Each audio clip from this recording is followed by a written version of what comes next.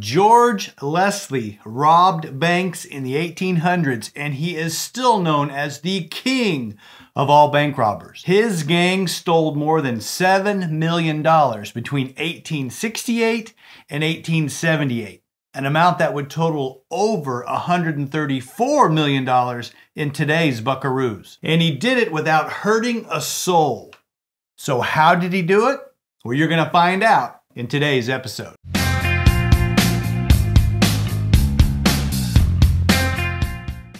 I'm Joshua Roberts, attorney at law, and you are watching Lawyer Up.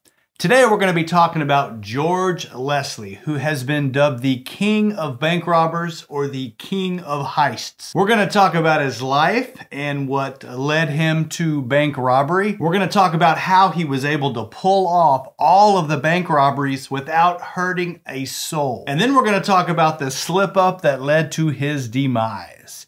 So if you enjoy the episode, hit that like button. If you got something to say, comment below. If you haven't subscribed yet, then hit that subscribe button. And if you've got friends or family that you think might enjoy this channel, then share me with them on social media. So let's talk about George Leslie, the king of bank robbers. George Leslie was born in 1842 to two immigrants from England. He grew up in Cincinnati, Ohio, where his family owned a very successful brewery. Leslie ultimately went to school and became an architect and opened up his own architectural firm in Cincinnati, Ohio. However, after his parents died, he sold everything and he moved to New York City. Now, it was in New York City where he ultimately fell into the criminal or the gangster lifestyle, and he met the members that would be a part of his bank robbing gang. Leslie selected each individual based upon the specific skill set that they had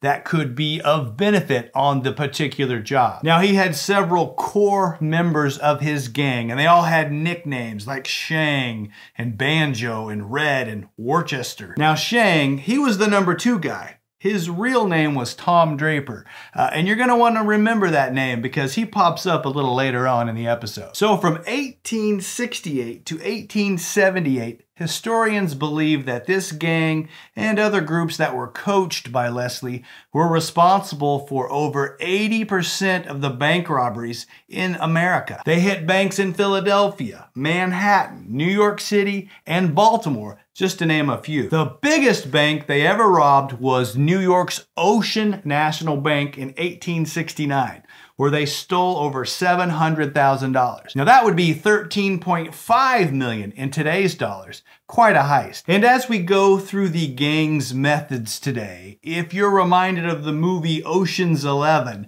there might be more than just a little coincidence that the biggest bank that Leslie ever robbed was named Ocean. So let's go back to 1868. Now, the way that most people robbed banks back then was they would ride into town, they'd go into the bank, they'd shoot everybody, and then they would blow up the safe with dynamite.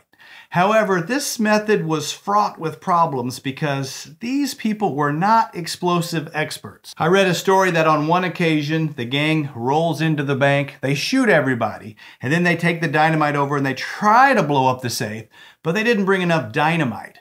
So they couldn't do it. And when the leader found out they didn't have any more dynamite, he got mad and shot his whole crew and just left the bank. On another occasion, a gang used too much dynamite. So when they blew up the safe, they literally blew everything to smithereens.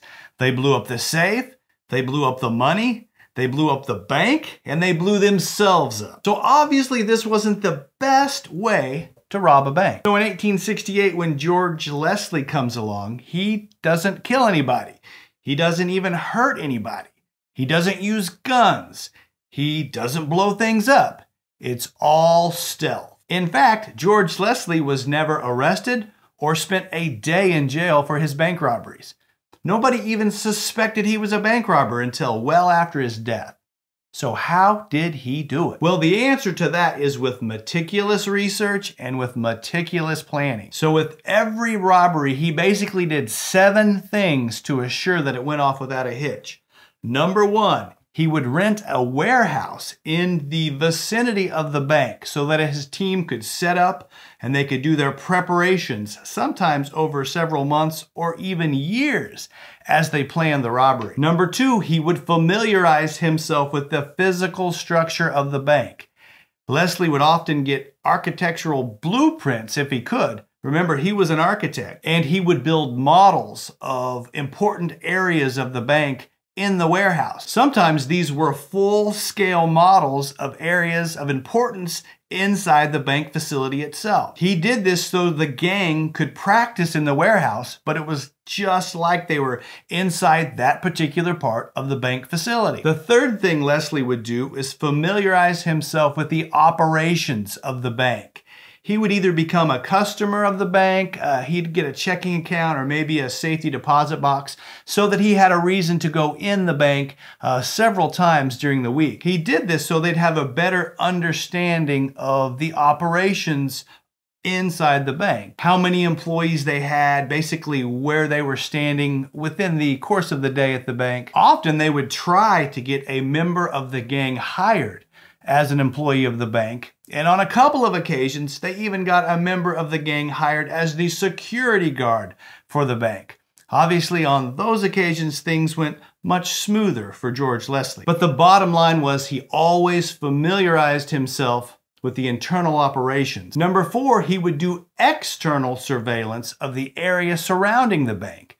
He would watch the bank for days. He would watch for traffic flow, peak customer times, security guard rotations, deliveries, everything relevant to the comings and goings of the particular bank that was being targeted by the gang. Number 5, they would master the safe that was being used by the bank. So once they discovered the type of safe that the bank was using, they would simply go out and buy or rent one and bring it into the warehouse so they could study it over several weeks or months to determine a way to get into it without the combination. You've seen in movies where they put on a stethoscope and they listen to the dial as they turn it. Well, that was reality for this gang. And when that didn't work, George Leslie came up with a little device that was ingenious. It's the 6th step in his plan, and it's called the Little Joker. So the Little Joker was a circular device that was made out of tin, and it had a couple of wires that were attached to it. And so here's how he used it. So you have to know that on a lot of these old safes, you could pop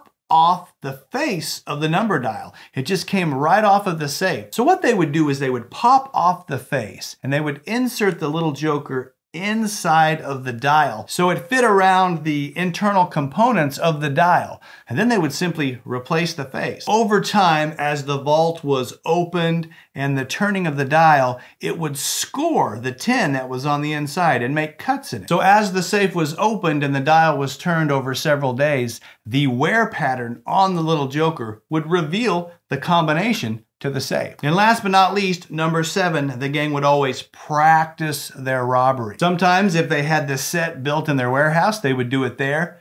There were occasions where they would actually break into the bank at night and go through the steps of the robbery and then leave without taking anything, just to practice for the ultimate safe-cracking adventure. And this was the basic 7-step formula that they used for all of their robbery. And the gang made a lot of money over those 10 years. They stole over $7 million, which would be the equivalent of $134 million in today's dollars. And while it's subjective, some would quibble that George Leslie is the king of all bank robbers. There are others that hit more banks. There are others that stole more money.